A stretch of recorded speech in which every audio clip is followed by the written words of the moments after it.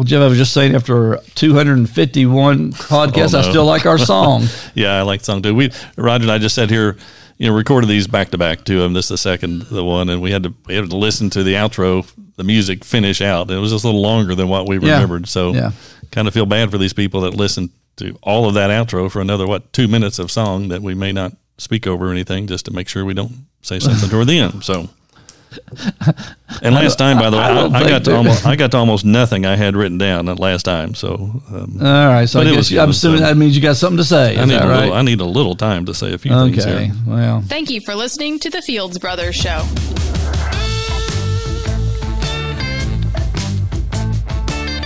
Well, I'm Roger, and I'm here with Jeff, my biological brother, who's younger than I am. We're here in Central Kentucky. We're at the in the man cave at Moonlight Fields event venue, wedding farm, and we talk about stuff that we think is interesting. We talk a lot about the grace of God and how we kind of see Scripture in light of the new covenant, in light of what Jesus has done for us on the cross through his resurrection. So it's a very liberating message, we believe, very freeing, and we think that's kind of cool. All right, Jeff, what do you got? I learned a new word a couple of weeks ago. I'd never heard this word before. It's describes a particular type of a culture, and it's applied to one particular area as well. And see if you've ever heard of this. I've never heard of it. It's one word, kayfabe. And I'm going to relate to this to the church. I've heard the word, but I've never knew what it meant. Kayfabe. Kayfabe. I've heard it, but I don't know what it means. I'm not reading an exact definition, but this would be pretty close. It's usually used in relation to professional wrestling. Oh. So, which I think it's safe to say neither you nor I are big fans of professional wrestling. I never have gotten into that. I don't quite understand why people do, but that's okay. I don't look down on them for that. But although I did hear Hulk Hogan talk about how when he did the Rocky movie, and that was pretty interesting, though. Now, I'm not a fan of wrestling, but that was an interesting story. But go ahead. I'm sorry. I'm pretty sure it's the first time the name of Hulk Hogan has ever come up. He's a believer, too, by the way. I was not aware one way or the other. So he talks about his faith a lot. Well, see if you can get him. We'll have him as a guest on our podcast sometime.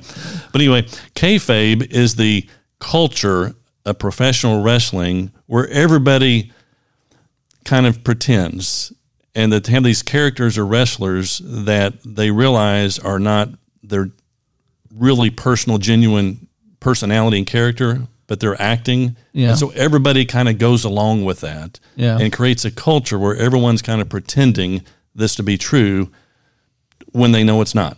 So does that make sense? So that's kayfabe. That was kind of the story that they say that when he did that on Rocky, when he went kind of wild and tore up the place and it was over, he wanted to have photo shoots. He wanted with Rocky and the family. He turned on a dime from this kind of wild wrestler to just a normal person. Okay. And that's the first time they really have, I think it was depicted, at least in a movie, that wrestling was not genuine. They would like to say it's fake. They just say the outcome is predetermined, but people still get hurt. It's still real wrestling. Yeah. That's why they say it. But but think about that for a second. Okay, so they all agree. So you've got a group, you've got a large, we'll call it a congregation of people. I think there's a lot of different groups to do that. But so you got a large group of people that are watching what goes on the platform or in the stage or in the ring, in the case of professional wrestling, and they all kind of sense that it's not real, but they're all kind of going along as if it is real. Does that remind you of anything else? Well, yeah, but that's what people do when they watch a movie. I mean, if you're watching Top Gun, you're kind of believing and kind of in the thing, believing it's real, and everybody knows it's a movie. But but that's only when the movie's going on. But I mean, with professional wrestling, I mean, it's an ongoing culture. I mean, I don't mean to be coming down so hard on professional wrestling, but I mean, there's a lot more of a culture there than watching a movie. All right. I mean, you've got to admit that thing. Well, okay, it's more. But the parallel is to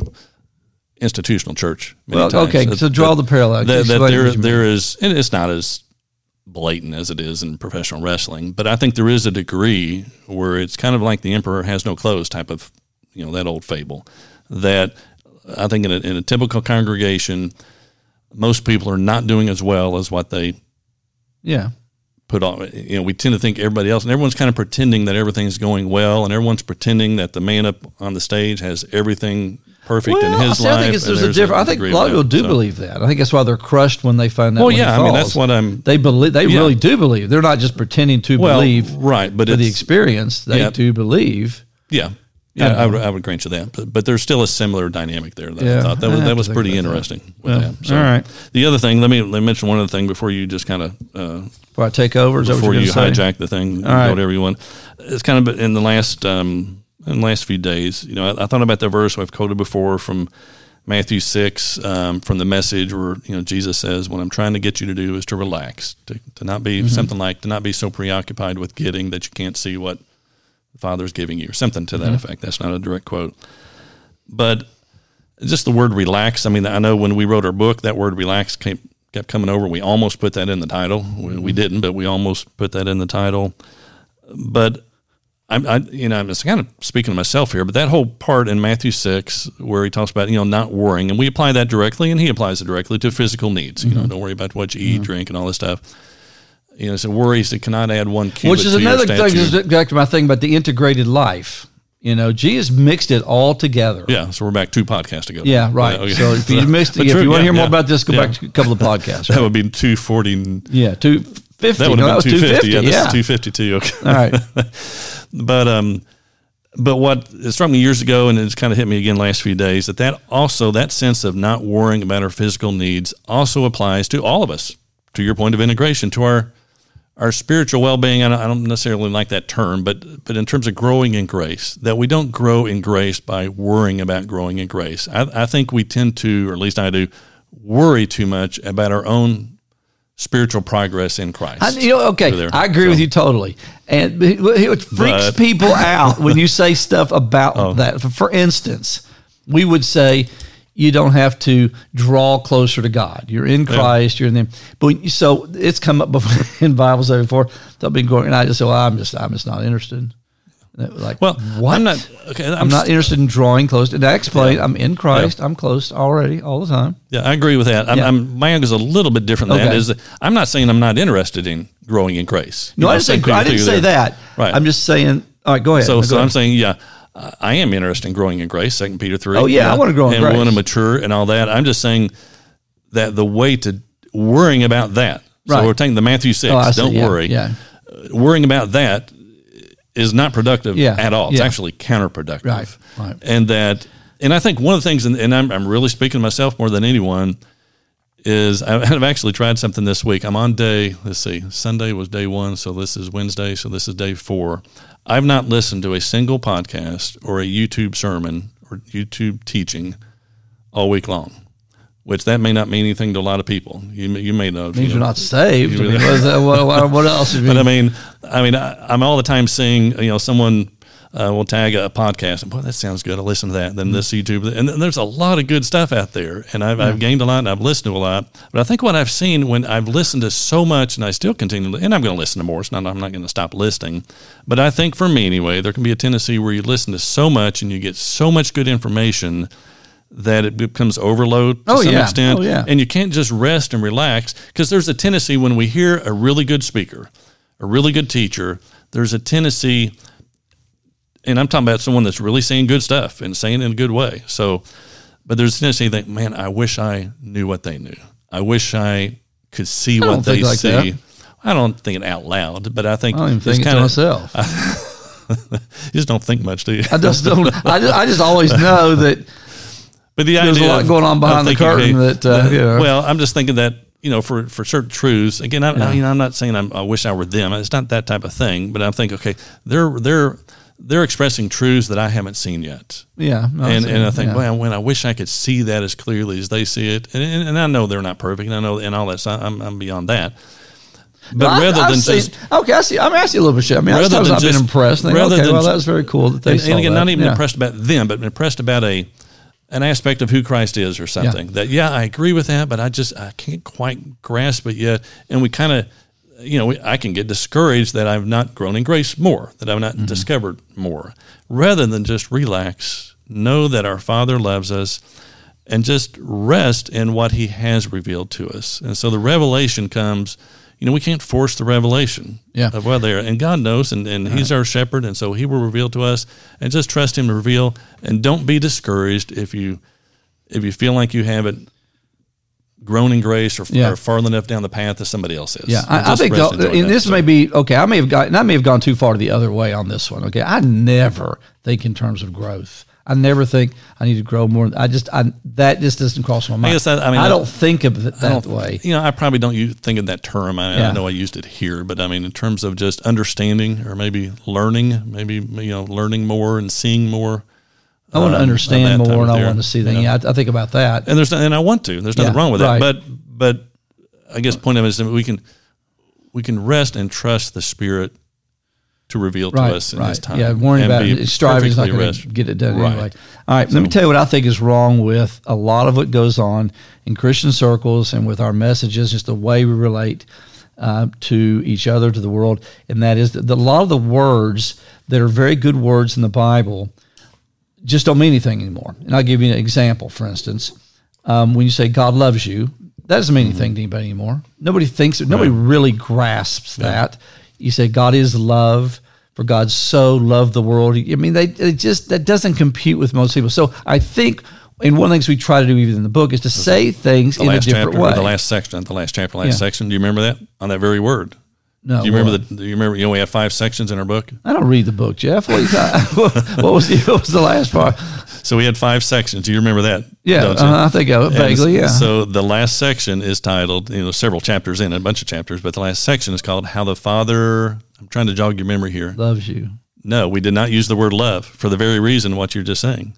How the Father adores you. Adores you, that's right, yeah. So, I mean, and we did that, we had that exact same conversation, that the love is just kind of, right. Yeah, it's true. It's what we're saying, but it's... And we come up with some really wonky ways to say, like, for instance, the whole thing about you matter to God. It's always just tickled me, like that's really, like, the Kentucky Wildcats matter to me. I'm hoping that God has a close relationship with me and thinks of me more than I think of the Kentucky Wildcats. Okay, I'm not as hard on that phrase as you are. I am. For those who read the book, Roger wrote that chapter in the book. You matter to God, oh please. No, but I got a phrase for you. But before we get up, I can see if someone who thinks that God is some totally distant thing, I can see that as a beginning point that God actually does notice me. I do matter to Him. I got a much better phrase. Now, a lot of people they've learned from great theologians over the years, John Calvin, Martin Luther, Athanasius, I mean, we like to quote P.T. Forsyth,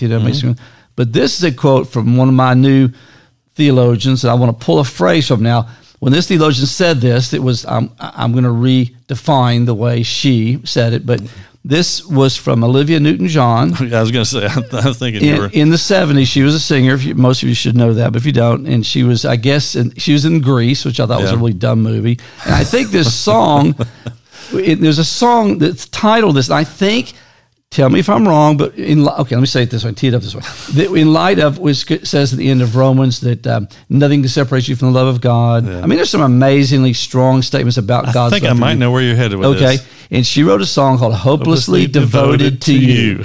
Okay, I think if you think of God as being hopelessly devoted to you, that might be pretty close. I like that. To understanding the love of God. He is hopelessly devoted to you. So tell me what you think. Okay, yeah, I mean, I like that. I've got to admit, I did not see... Isn't that a little better than you matter to God? I mean, dear Lord. I didn't see that both Hulk Hogan and Olivia Newton-John were going to be brought up in this podcast. Yeah, there you go. Only on the Fields Brothers show would you ever hear anything like that. But let me point out something in that. I think you're right. And I've got a friend that talks about, the gospel and country music. Because a lot of the love and things like that. I mean, a lot of secular music... when it's about love, I mean, in a ways, it describes the gospel a lot better than some Christian music. I guess, I mean, and so hopelessly devoted to you. Well, now you think about that. We could have used that in the book if you would have thought of that a few years ago. I wasn't getting my theology from Olivia Newton-John at the time, so.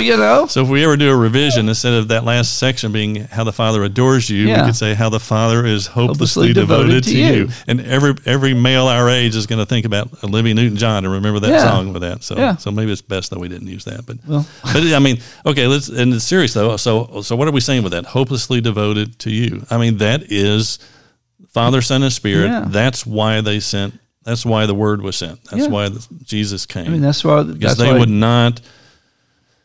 So mankind blew it in the Garden of Eden, and I love that phrase from Athanasius. I'll bring him up since you mentioned him.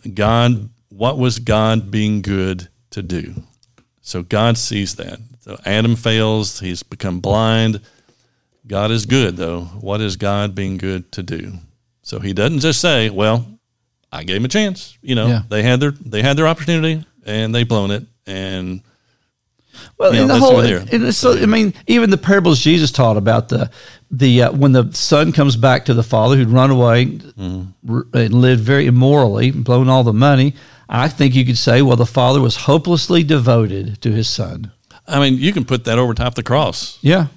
Jesus dying for us is Father, Son, and Spirit saying, I am hopelessly devoted to you. I'm hopelessly devoted to you. I wonder if someone could, I don't know the rest of the words of that song, so we're not I'm not going to quote the whole song for you. We're not putting our stamp of approval on every word in that whole song. I don't know what the rest of the verses say. I don't either. And I'm certainly not putting my stamp of approval on the movie. That was a dumb movie again. But anyway, I just thought that phrase is a pretty clear picture of God's affection for us. Or just devoted. Hopelessly too. But even without the word hopelessly. Well, but hopelessly just means he's just head over heels. There's just no really, he just kind of. Yeah, it amplifies. Yeah, it amplifies. Yeah. Devoted is great too. Yeah. But we don't think of God as even devoted to us. Yeah, right.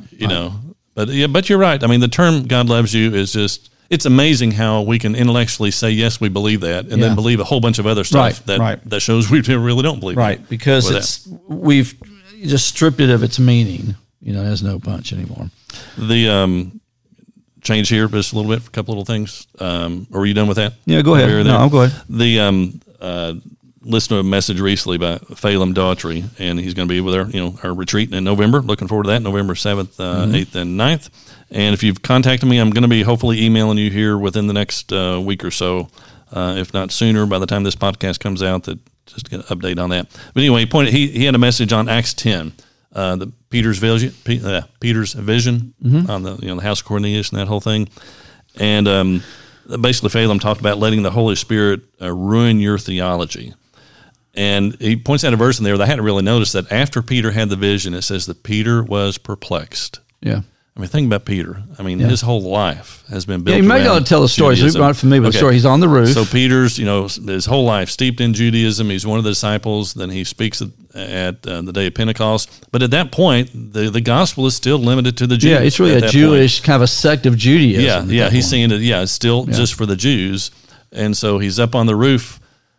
Which, once again, is what the book of Acts is all about. The transition. Okay. All right. And he has a vision of, if I'd known you were going to ask this, I would have got more up to speed on the story. But the sheet letting down. Well, if you're going to bring a story up, you might be familiar with the story. I wasn't bringing all the details. I'm assuming people are. But so anyway, God gives him a vision to indicate to him, we'll just do it broadly here, that the Gentiles are not to be condemned as unclean. Don't call any man unclean.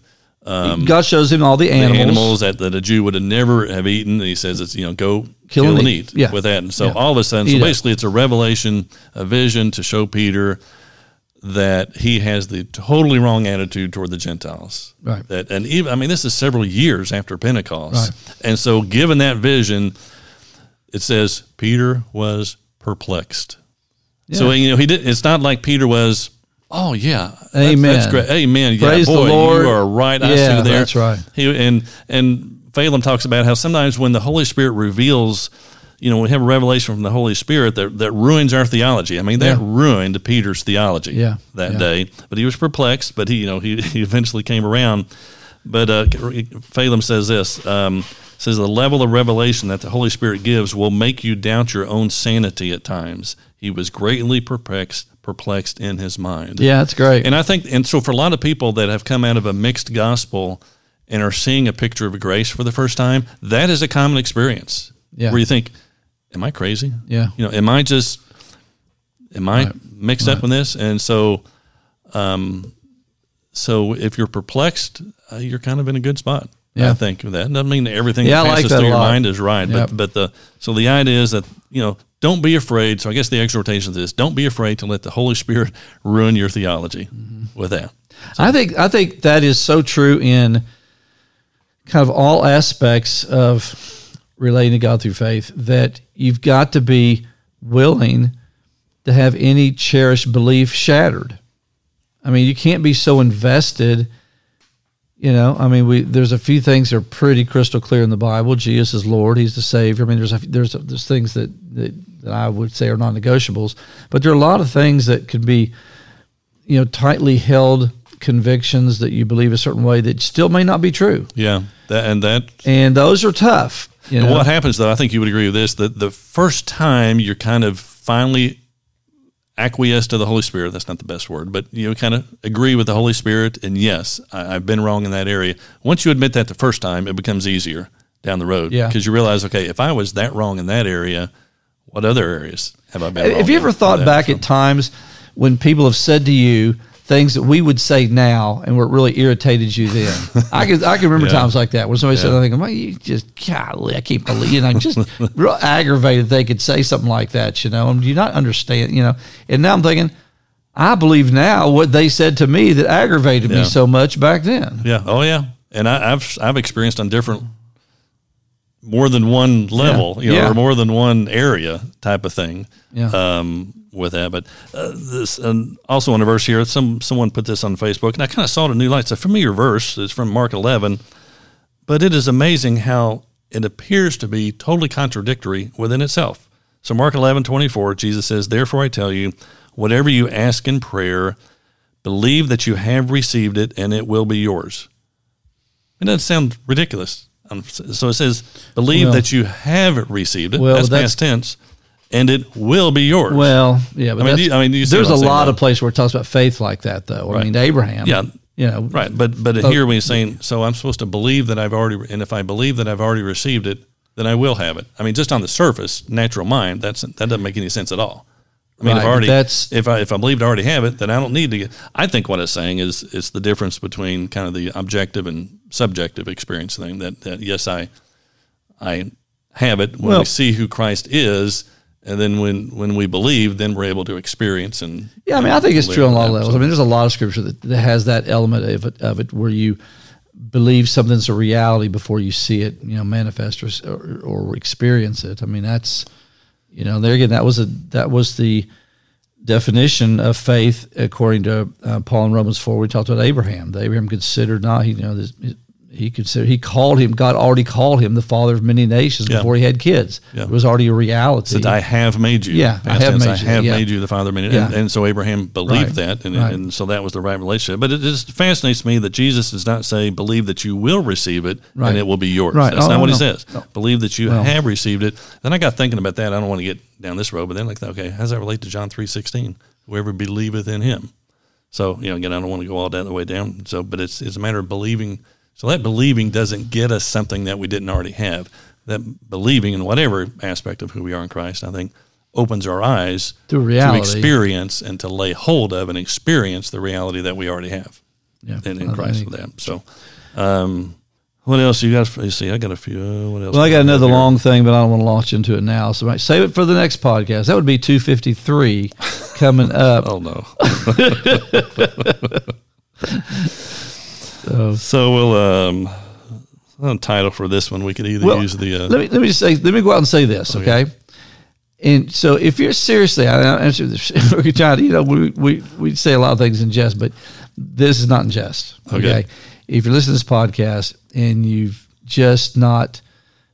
had trouble with your relationship with God and you're going through a lot of stuff, I do think you need to know that it is a fact, it is true that God is hopelessly devoted to you.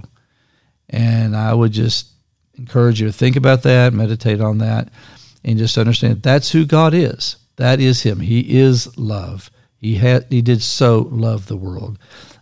His love is deep and wide, as it says in Ephesians. Nothing can separate you from the love of God, as it says at the end of Romans chapter 8. God is hopelessly devoted to you.